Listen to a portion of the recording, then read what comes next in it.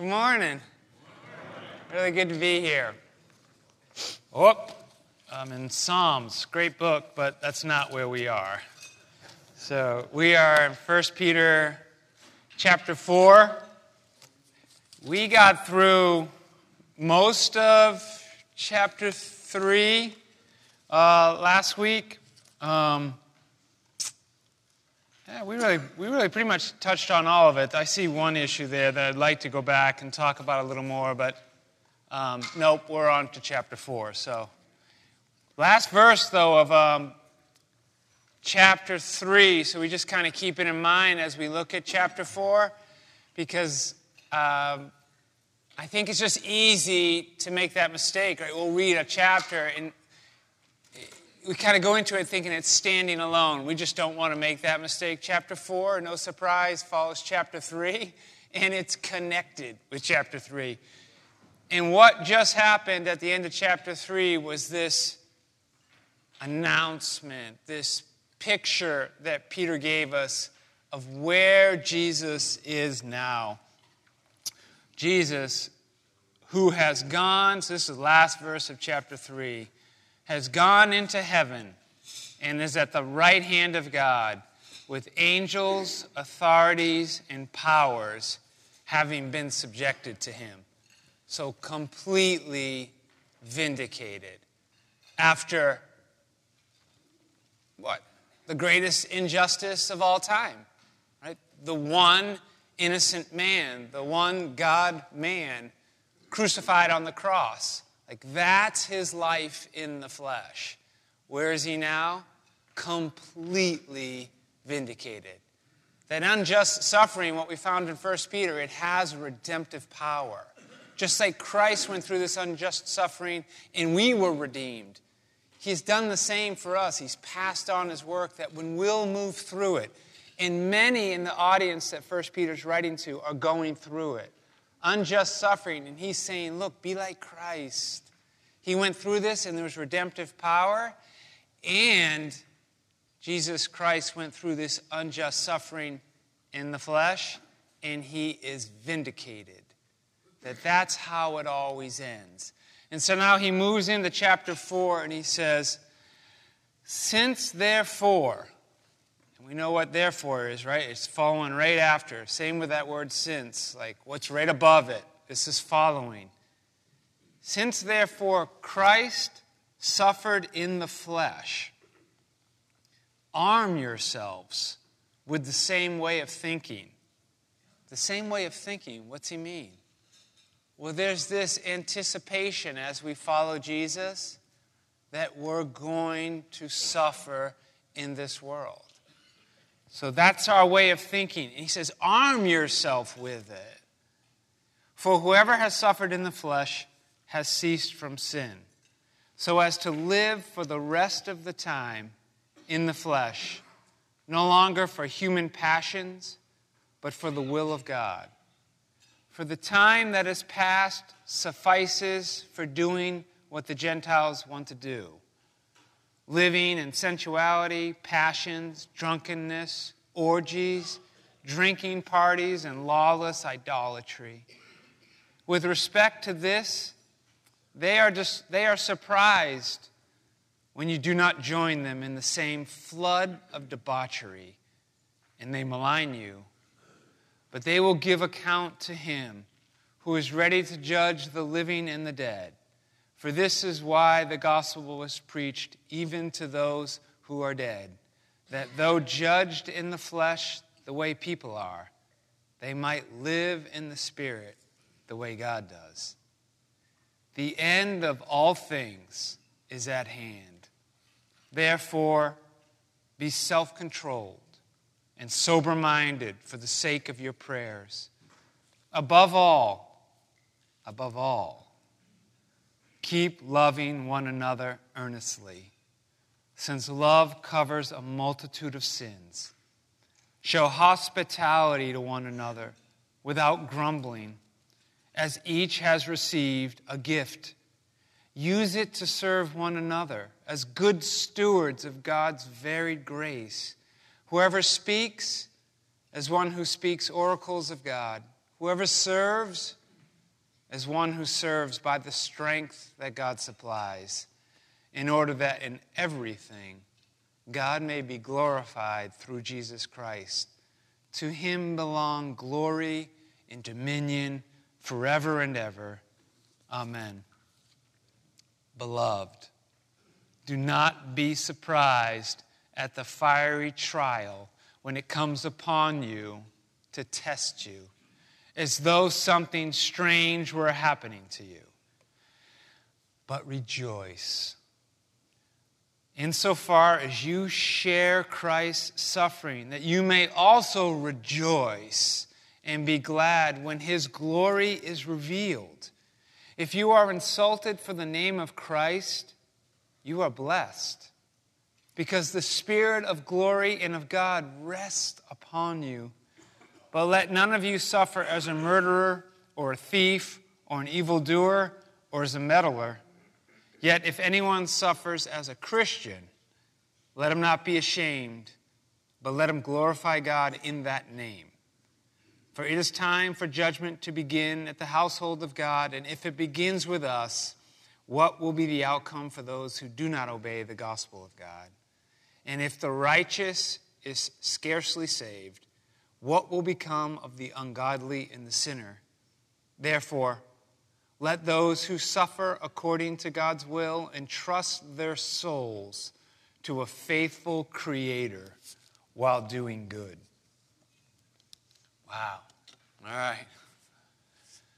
I think we can start, and if we just leave this meeting with one line in mind, it would come right from the beginning of that chapter. Arm yourselves with Jesus' way of thinking. Arm yourselves with Jesus' way of thinking. And what was Jesus' way of thinking? What did he anticipate he was going to go through? For his entire ministry, he knew it, that he was going to suffer in the flesh. That's what was going to happen. He was kind of telling his disciples the whole way because he knew this is going to be a surprise to you. But this is what I came to do. He knew he was going to bear the sins of all of us, that he was going to go through unjust suffering, that this would not be the end, but that this would be the end in the flesh. That in this sphere, in this lifetime, this is what he anticipated. This was his mindset. So that even as he's moving before Pilate and he knows, I'm real close now, he can tell Pilate, like, you're acting like you're in control. I know who's in control. Jesus said, you only have authority if my Father in heaven gave it to you. That last verse of chapter 4, where it says, entrust yourself to your Creator, Jesus modeled this too. That this is what he anticipated in this life when he was here. We get tricked a little bit.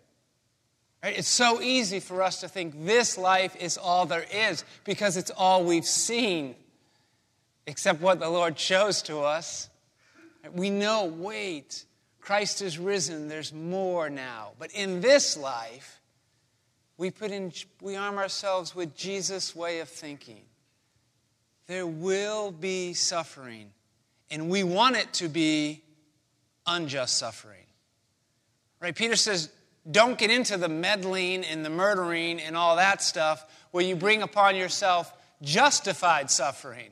Don't go there. That's not the mindset. Don't bring just suffering on yourself and then we say, oh, see, I'm suffering. No, it's different. We're going to suffer in this flesh, in this time period, in this lifetime. That's our mindset as believers. We're following the one who modeled that. But we know it just doesn't end that way. Okay, why? Why does Peter say, arm yourselves with Jesus' way of thinking? Because that's what we're going to leave here with. We're going to arm ourselves with this. We're anticipating that in this life, there'll be suffering. unjust suffering. And we do this why? Well, Jesus' way of thinking keeps us in the will of God. That's right there in those first 6 verses. We have a funny way of thinking about the will of God. I don't know if it's just like a Western church thing or everywhere, but oftentimes when I hear like, oh, what's the will of God? It's like it's some mystery that we can never know. And certainly there's some aspect to the mystery of the will of God. But as Peter talks about it here, he's saying, oh no, it's pretty plain. Don't go back to the way you used to live. Like, here's the will of God. No more, sexual morality, no more debauchery, no more drunkenness, no more idolatry. Like, you all know what it is. Don't go back to it. But you need to arm yourselves with Jesus' way of thinking. That there's going to be suffering in this world. And if you will adopt Jesus' way of thinking, Jesus' way of thinking will keep us in the will of God. When I first became, I don't know if I could say a believer, or at least when I had recommitted my life to Christ, just had moved out to Southern California. It was not my plan to recommit my life to Jesus Christ. It was my plan to go find, what everybody was doing, to have fun. It's what I was doing in college, and it's what I wanted to do there. And then I just met a group of people who loved Jesus, began to think about Jesus, and realized, wow, he's risen from the dead. This actually really changes everything. He really does love me. I really can be forgiven. Jesus, I'm with you. A lot of things changed immediately. I thought everything had changed, but I realized around 30, I was about 22 then, I realized around 30 that, not everything's changed. I still need to change some things. But a lot changed at that beginning. Enough so that when my best friend from back in Boston came out to California, we really had not much in common. It was surprising. It was surprising and hard for him, and it was surprising and hard for me, because he was a friend. So when he came out, the first thing I did was tell him all about Jesus. I had to. For one, I just wanted to because I love him. But the other reason I had to is because he kept asking me to go do the things we used to do, and I didn't do them anymore. So I'd say, no, I don't do those things anymore, and here's why. Here's what Jesus has done in my life. Hey, come to these groups, meet these friends of mine. And so he did, but he didn't believe. So the way we were living, it was weird to him, almost exactly like those verses, those first 6 verses. It was surprising to him. Like, why aren't you coming along the way you used to? What happened was just sad. He was there for probably about a month, and then he moved back. He just moved back to Boston because he'd come out, he really only knew me there, and then I wasn't the same, so it almost felt like he didn't know me anymore.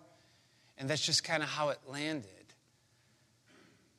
But it was helpful to know that as I was going through that's actually anticipated in Scripture. That there is a temptation, like, I don't want to hurt my friend's feeling or lose my friend. Maybe I'll go back. Maybe I'll go back to that old way of life. Plus, he's kind of upset with me. There's a piece of him who's upset with me. I don't want him to be. But what we're hearing here as Peter's writing to his readers is, no. Anticipate that.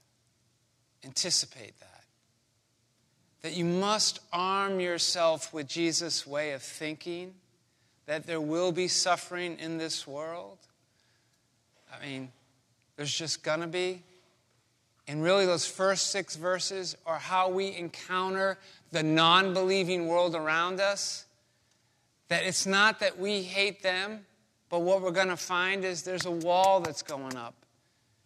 And they don't like that you won't join them sometimes, and they certainly will not like what you're saying either explicitly or implicitly which when my friend said, hey, come join me here, the reason I didn't want to join him there is because I know how that lifestyle ends. And he's still in it. And so there's a clear communication to this friend who I love for years, good friend, that if you don't get out of it, it ends terrible. In this life, even more so when Christ returns. If we don't anticipate that sort of thing, we'll be tempted to leave God's will and go back. And we can't. There's another piece of this that I want to bring up, which is if we're going through life, if I'm going through life, and I'm not encountering any resistance with the non-believing world around me, I think I have to ask myself, why? I'm supposed to be encountering some sort of resistance and suffering. The best answer I can get to, and I'm not eager for unjust suffering or any kind of suffering any more than you are, but in 1 Peter 3:15, it says, always be prepared to give the reason for your hope in Christ. Be prepared to share Christ with the non-believing world around you. The way to avoid resistance or suffering on account of being a Christian, the way to do it has been the same since the beginning. Don't open your mouth. Don't say a word about Jesus and no one has a problem. If my buddy had come back out and I believed and just kind of, don't ever bring up Jesus, we'd probably been all right. Peter's actually assuming that you'll be prepared to give your reason for believing and that you'll actually give it. Not just prepare, that you will get opportunities to. We're being called. And I'm not sure this has happened in my life enough. In fact, I've come to the conclusion it hasn't. And I actually don't know if I've ever been in a church where I thought it was actually happening in that church, any church I've ever attended, that it was happening in the church, that is sharing the good news with the outside world. Now, I'm not talking about just bringing them to church. I mean, like, you have contacts and you're constantly praying and asking God to lead. How do you share? How do you share the truth with them? I've never seen a church that does it as much as I see it in the New Testament. That I think all of us have room to grow, myself included. And that if we'll be faithful in what Peter's assuming is going on, right? That's why he's saying be prepared to share the reason for your hope. That if we'll do that, we'll actually begin to understand better these passages on unjust suffering. Have you ever heard anyone say that the church doesn't really go through much suffering in America? Like even we're like, sometimes we'll just give thanks for that. Thank you that we're allowed to do this or do that. And everybody's so excited. I wonder if we're actually just more faithful to share. Just prayerfully. I'm not talking about forcing any conversation. Prayerfully asking, Father, who do you want me to share with today, in the next 2 weeks? Or bring people into my life who are ready to hear it. That if we'll do this, I think what we'll find is that unjust suffering will become a little more common. And these verses will feel a little more real.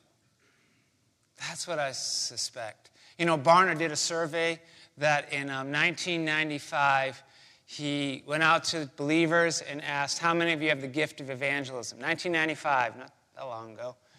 4% said, I think I have the gift of evangelism. By the way, there's plenty of debate out there if that's even a gift. Clearly, Peter's assuming everybody's doing it. Took another survey. I don't know exactly how many years later, if it was 10 or 25 or somewhere in between. And it had gone from 4% to 1%. Here's my theory. I'm not even sure it's a gift anyhow. But if it is, we don't actually know if we have the gift until we start sharing. It would almost be like asking someone who's never taught to say, do you have the gift of teaching?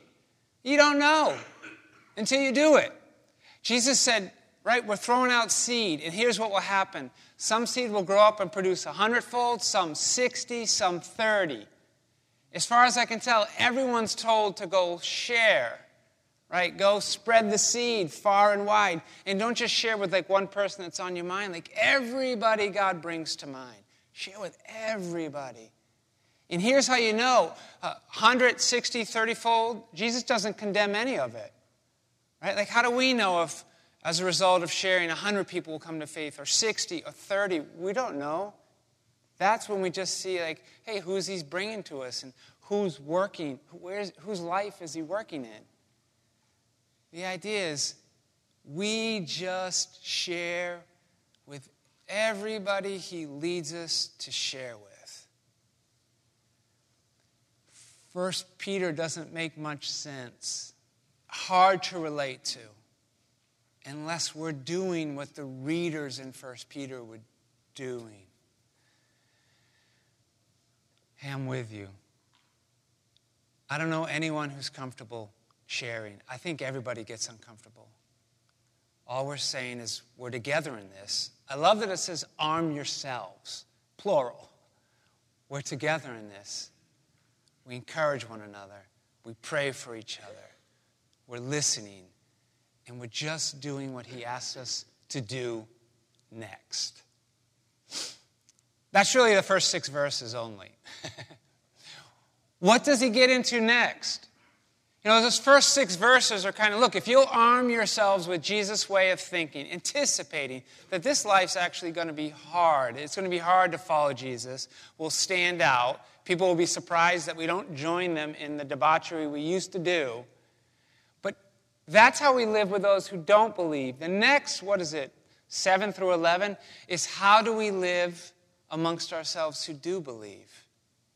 I found these verses interesting too.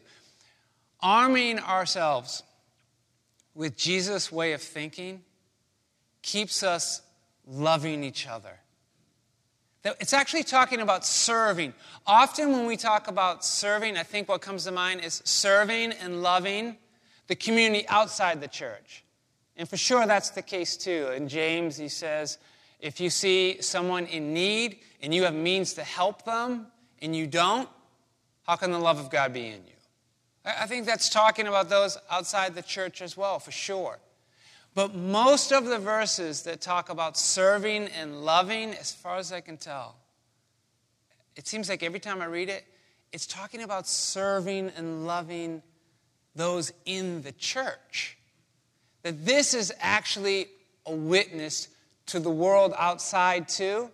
It's almost like if you'll come in here and trust Jesus, you won't believe how well he'll lead us to love each other. And it's not just in 1 Peter 4. He's already said this in 1 Peter 1, verse 22. It says, having purified your souls by your obedience. Remember way back at the beginning, we're born again, sanctified in the Holy Spirit. For what? For obedience to Jesus Christ. Having purified your souls by obedience to the truth for sincere brotherly love, love one another earnestly from a pure heart. That's towards each other.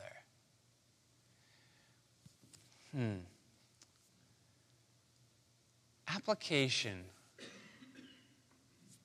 I find the greatest barrier in my own life to loving those in the church, those around me, is the constant critiquing and over-evaluating that happens in my head all the time.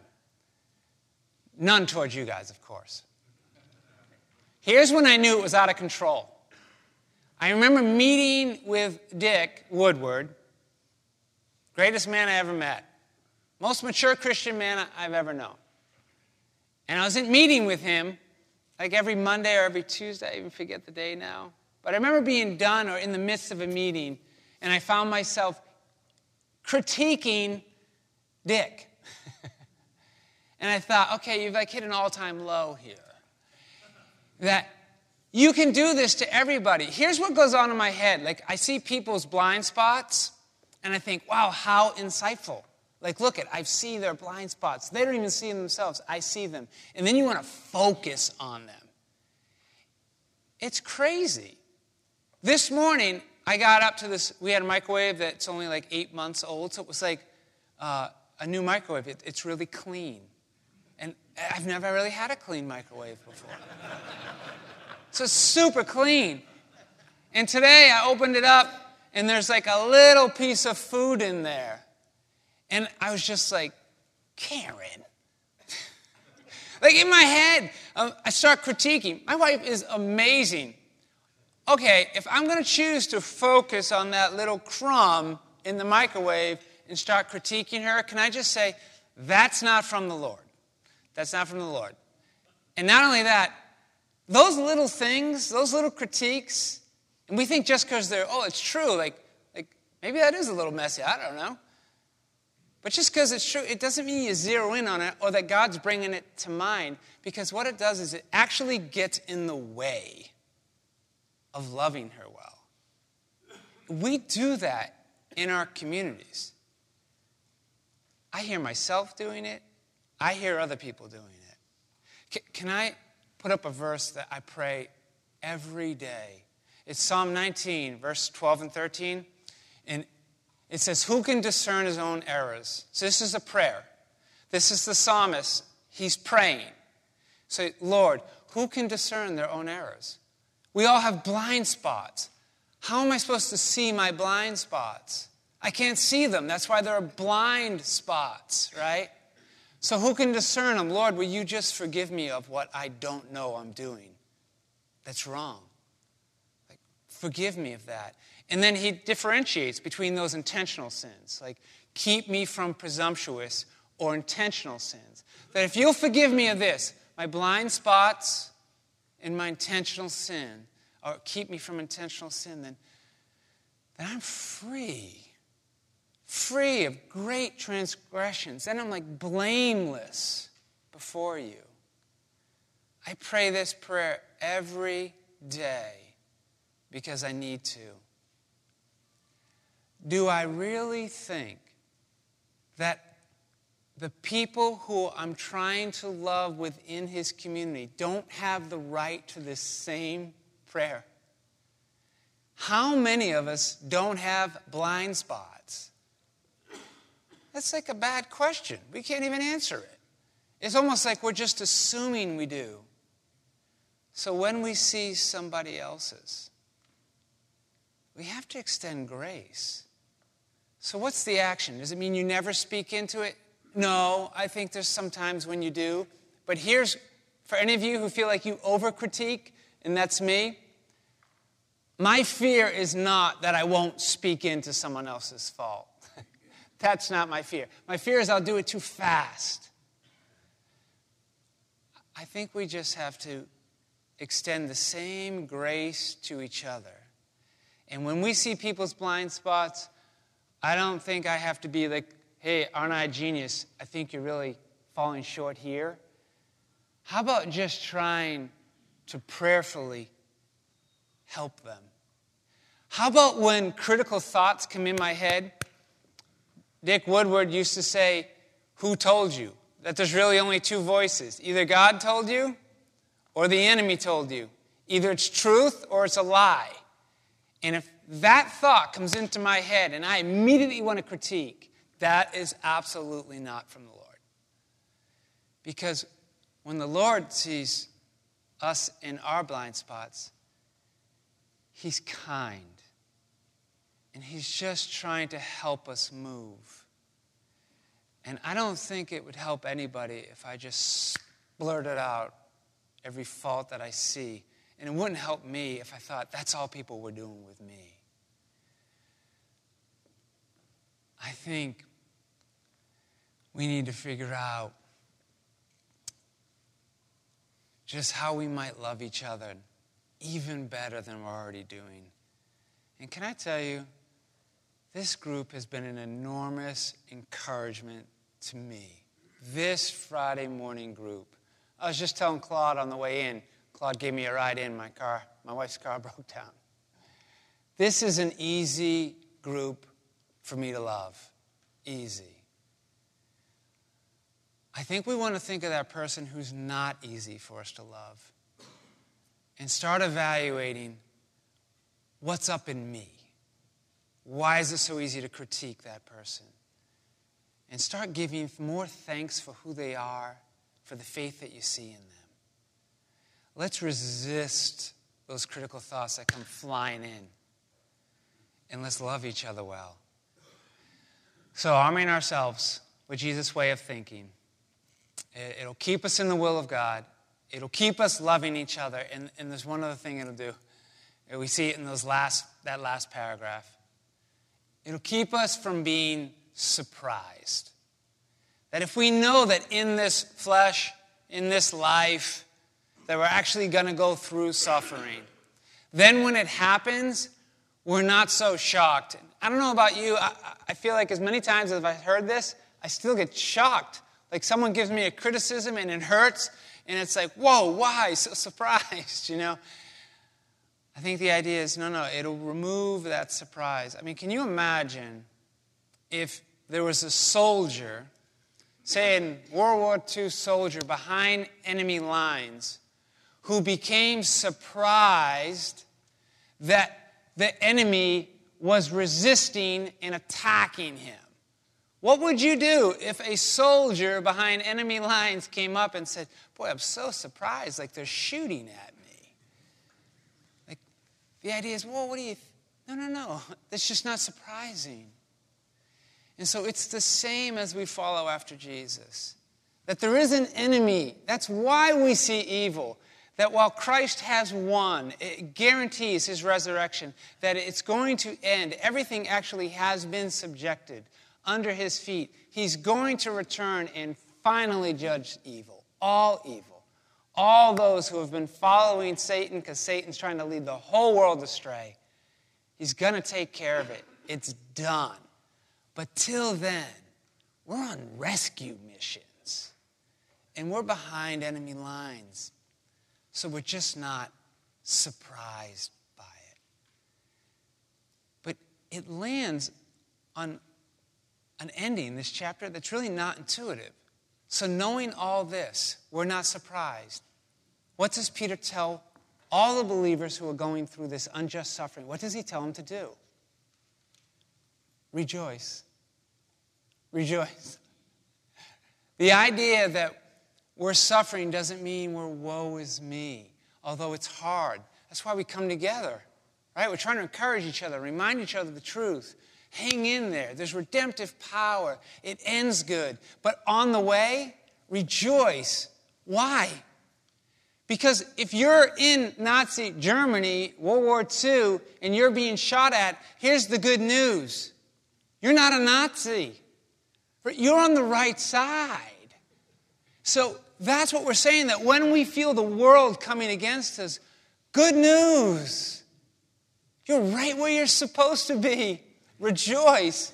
Matthew 25 says the day's coming when Jesus is going to judge. Like everyone's coming before him and he's separating the sheep and the goats.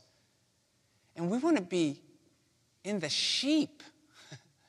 We want to inherit eternal life. We want to be with him forever. And when we're going through unjust suffering because of the name of Jesus Christ, it's good news. It's evidence that we're actually fighting the right fight. So Peter says, rejoice.